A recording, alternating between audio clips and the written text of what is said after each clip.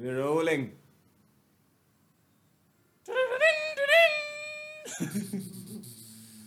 Welcome to our first podcast, and it's yet to be named. My name is Utpal and Anish. Anish here. I thought he's gonna say, I'm also yet to be named. Christian. Alright, so this is going to be our first episode as part of the podcast which we haven't named yet, so I'll just repeat the same thing again. We don't have sponsors yet, so we are cutting cost on. This whole segment can be put aside for a paid this thing. You can pay us. So this is going to be our first podcast before the year runs out. It's 2019. It's 28th December, and It's 5 in the evening. So, Sam's still in the room. We clearly do not have an agenda for today, and we just have to fill in time. That's what we're gonna do. So since it's almost the end of the year, what we're going to be picking on first up is a New Year resolution. No. New Year resolutions and goals, and if they work or not. So generally, we all set out goals. Why the fuck are you talking like this? We set out goals before the year starts off, but most of the times it doesn't really work. So we're going to be talking about if it really works or not, and do goals really matter. Yeah. So therefore, you've been in the industry for quite a while. So I'm sure you've seen your clients talk about goals and New Year resolutions and all. And what is your take on them? You don't have to blush. You can say it without blushing.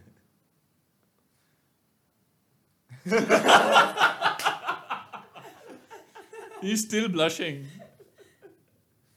Okay, why are you asking me tough questions, dude? I thought it's supposed to be like a fun, interactive session. But there is still an agenda. So How long? How many marks question is this? this 5. Is, yeah, this 2 5-ish. Just 5-ish.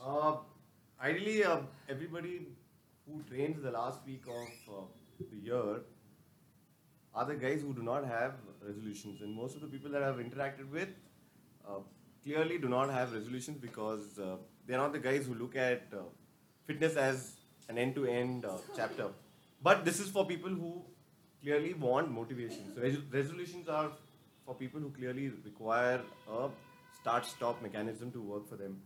Ideally, it's a good scene because you get a lot of company along with you. So you're just not alone making resolutions because there are hundreds of thousands of people actually waiting for Jan 1st to kickstart their fitness journey, and it's a good start because you're actually following a lot of people around you who's with you in the same ship.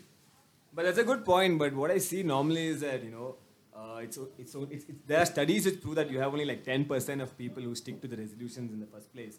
I mean, a lot of the commercial gyms are hoping for these guys to walk in because they know that they will not show up post 2 weeks in Jan. So why do you think that really happens, and what do you think is the scene? It's a lot to do with FOMO. It's the fear of missing out, because I know for a fact that a lot of people do it because their friends are doing it.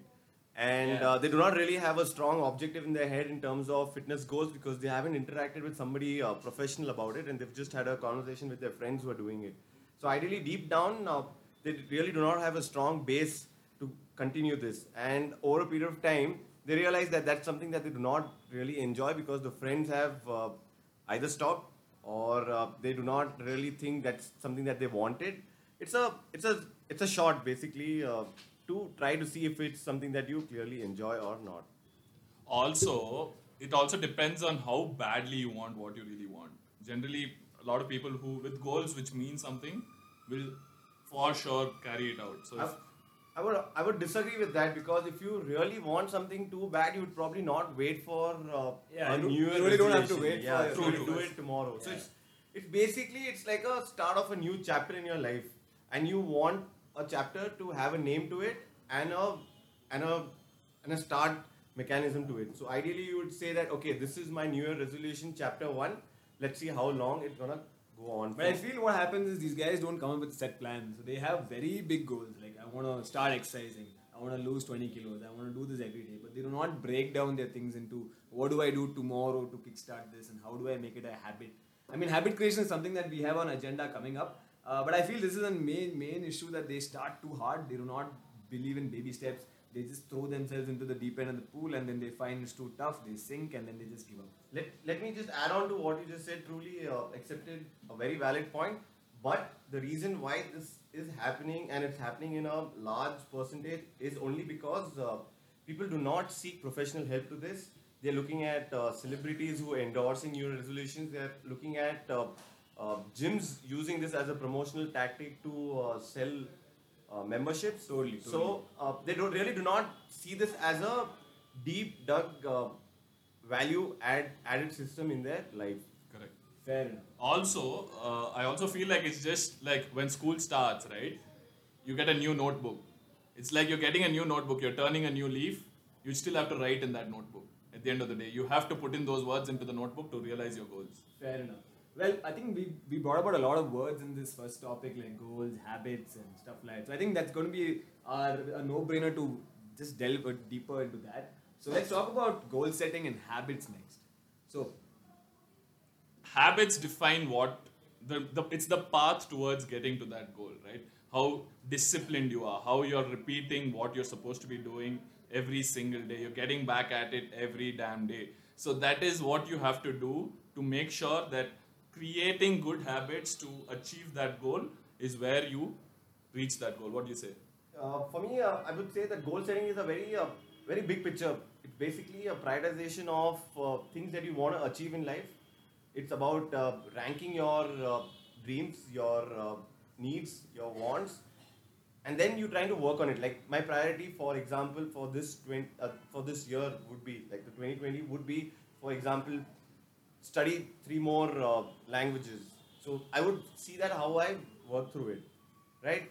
And just as an example, don't English happens 3 to fucking be languages. Yeah, English, Hindi. 3 languages will be. Will be English, Hindi, and Kannada. Things that I've been Getting trying to better. do in the last 20 years, so it's just the same. But I'm just saying that's just priority. Like, what is the priority for you?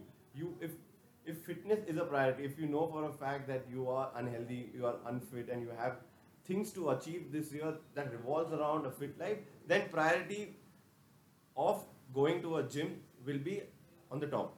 But if it's something that you do not believe in, it's not a priority, it's not going to help you in your job or in your workforce, then ideally it's going to slide down. Just like how being a vegetarian for 10 days and then suddenly you start missing biryani and then you're like, okay, and that's gone. You're done for the year. Like, you're never going to come back to because you're going to keep waiting for another opportunity, another date, another sequence in your life to actually start this off with. So I mean, a personal thing of me, like to set a habit, what I do is I start very small. So I always believe in baby steps. Like if I want to do something really big at the end of like maybe in a month or something, what I do something for like 5 minutes. So let's say I want to read every night. So I just make sure that I read for 5 minutes a day, 5 minutes a night for 2 weeks, and that slowly picks up because I also believe a lot in triggers. Like me brushing my teeth at night is a trigger for me to get into bed and open my book and read. So that has really helped me. That was very censored. That is a very Me censored. brushing my teeth to get into the bed. that code word. We need to make this PG-13. But also, clearly he's into really small things. yeah, but discipline in essence is enjoying monotony. So, Basically- shit. is repeatability. You Getting married. not getting married. It's eating the same thing 30 days in a month. Yeah, that's Rather all than getting using the word married. monotony, I would So say basically, consistency. to join the two of your thoughts is basically trigger to brush your teeth and eating the same thing in the bed every day. Please, it's again PG-13 audience that we are trying to cater to. Okay, moving on. She would be like Colgate ki taazgi. Listerine, guys. Listerine. It's like se All of you are open for partnerships. You can come in and we are ready for partnerships. Guys, we're still open for sponsors. So if you guys want us to give you a shout out for anything, please let us know. Moods condom. Are you listening to us? Okay, talking about eating in the bed and brushing your teeth, we're going to come to a next topic, which is basically eating, dieting, weight loss, calorie deficit, calorie excess. What is that, and what is it all about? These are all, with what I feel, that these are all created jargons to inspire people. Basically, I would like to use these big words and say that okay, I'm on a calorie deficit and I'm on this diet and I'm trying to lose some weight doing this. Basically, it is all to put it out there that you're trying to be cool.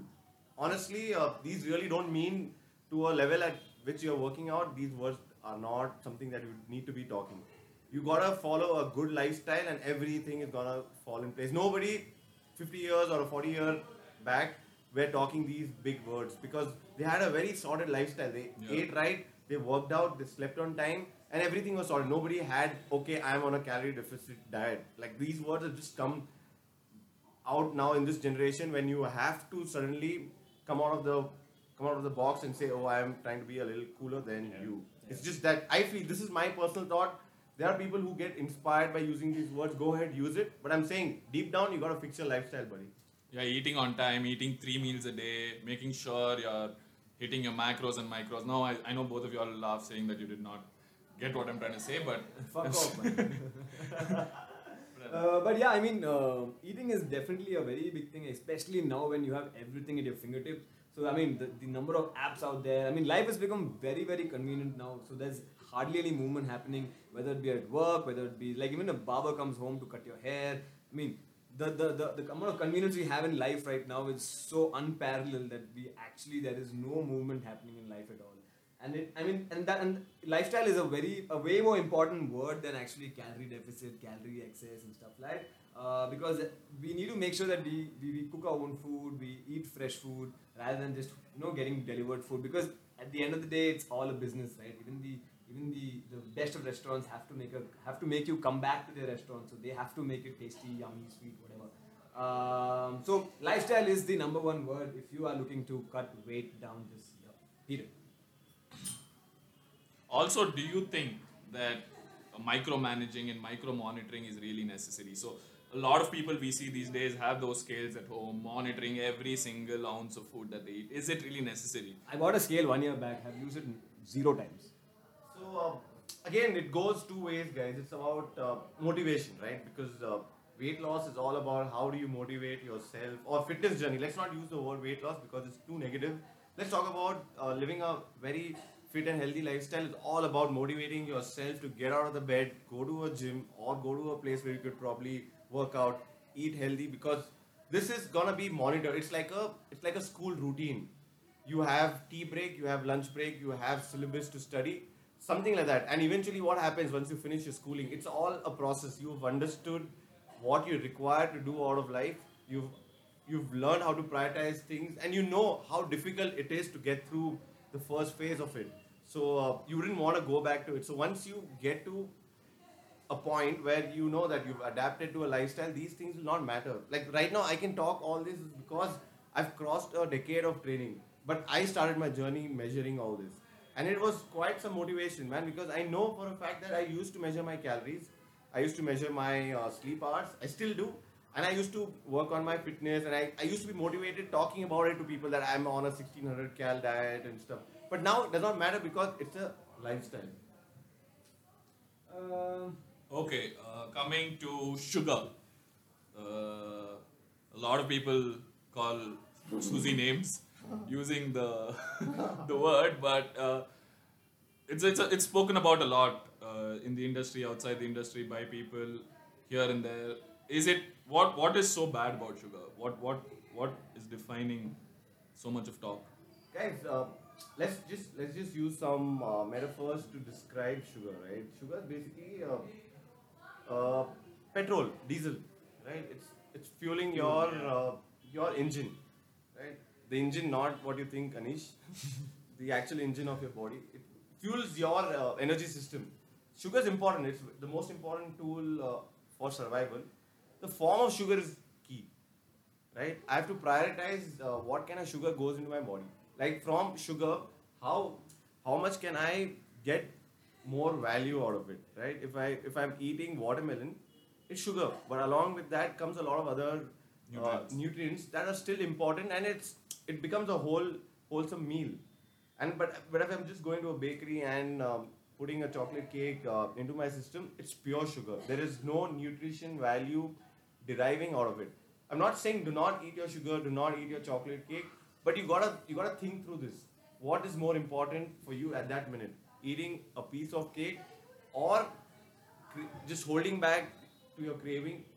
Have something which is sweet. Like cut your craving by eating something sweet with some nutrition value, right? Yeah. I won't want to be boring here, because see, provided the fact that there's the accessibility to a lot of tasty food these days, it's very difficult to resist eating around your friends, eating around in a family event. But you got to have that strong willpower and say no. Like just say no that you not want to eat this today. Your cheat day is coming. Again, the same thing, like how resolution, you have a thing to look at as a stop. So I would say that once a month on a Saturday, last Saturday of the month, it would be a cheat day. I will binge on chocolate cake. Period. Then life makes sense. So there's another point here of nutrient dense and calorie dense. That's exactly what you spoke about.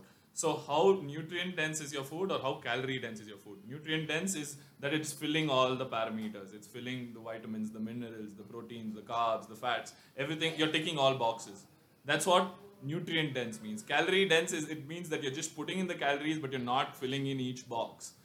So what I've seen from my experience is that I've seen like two kinds of people. So one is like who can have their sweets in moderation. So if you give them a large bar of candy, let's say silk, and they can have like one bite a day and keep that same bar for like a month in their fridge. But there's another guy, a kind of person who can just take the whole bar and finish it in a day, and then not look at buying chocolates for the. So you need to actually find out what kind of person you are. Personally, I'm the second kind of a guy. If I get a bar of chocolate, I'm going to finish the whole thing in one go. So what works for me basically is that I do not keep any sweets in my house. There is nothing in my house. If I feel like having something, I just go out and buy and eat it at the same time. And then when I come back home, basically there's nothing to gorge, and there's no apart from toothbrushing at night. But yeah, that works for me personally. So yeah. Also, you gotta understand in terms of common man's understanding, because see, if you probably go to a doctor and if he uses words like you have issues with your heart and there's like, I don't know how to explain it, but if he gets too technical about it, it's not gonna fly past your understanding. It's just gonna Fly over the head. Yeah, fly over the head.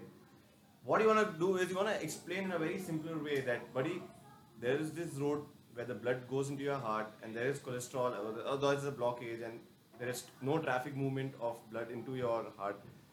It's a problem because there's not going to be enough genes going into your heart, into your brain, into your lungs. It's a problem. So you make them understand what causes that blockage, and people will kind of relate. Now if I tell them that, boss, if you are not exercising, and because there's no blood flow, if the blood gets thickened out and there is cholesterol in your blood and there's sugar in your blood and there is stoppage somewhere, they'll relate to it. The problem is these days the complicated terms being used just to try to be a little out of the box makes it very hard for common man to understand. Right now a lot of people have a misconception that vegan diet is vegetarian diet, which is so untrue. I know a lot of vegans are vegetarians, but that comes along with a way of living. Right? Veganism is purely A way of living. It's not a way of living. It's not a diet. Yeah, exactly. It's like I can still be cruel to animals and be on a vegan diet. A lot of people think that, which is very not. It's more on the value side. So you gotta understand that a lot of people don't understand this. Exactly. You gotta drill it down in a way that they understand that, boss, be nice to animals, and that's the lifestyle you gotta live. So I think once they understand, like probably what you're saying is once they understand how sugar is bad for you and what it does in the body. That's what I meant. So they probably start getting to the understanding realize, level yeah. and the teacher's responsibility to make the students understand is the key. Right? You could tell them 100 things, but if it's not something that they understand, they're never gonna follow it. Cool. Also, at the end of the day, you cannot completely restrict, right? You can like say you will sustain. Okay, you cannot completely eliminate a food group. You'll have to eat a bit of everything, sustain. Make sure you're not completely restricting any particular food group, be it sugars, be it any different. Yeah, exactly. Like Anish likes brushing his teeth, then eating Nutella off his bed. Yeah. That's that. I think we should call it. Anish has already Googled 10 times on his laptop as to how to end a podcast. So, So apparently they say we need to thank the audience for. So thank you guys for listening Thank you, in. our sponsor that we don't have. thank you. Thank you, our name that we No, don't we'll have. we'll say thank you and then Thank we'll you, name our content that we release. don't have. So Thanks guys, to sense of humor we don't have. Thanks for tuning in, and please leave us your feedback and let us know what topics you would like us to cover. worked a lot on this. We will be making it a little better and a little more classic in the coming few weeks. But yeah, thanks for tuning in. All right. Me and Anish are single, so just Yeah. Yeah, please no, that was not needed. Utpal All right. is- Utpal's taken. Okay, bye. Okay. Yeah, Bye-bye. bye. Utpal's been forced and taken.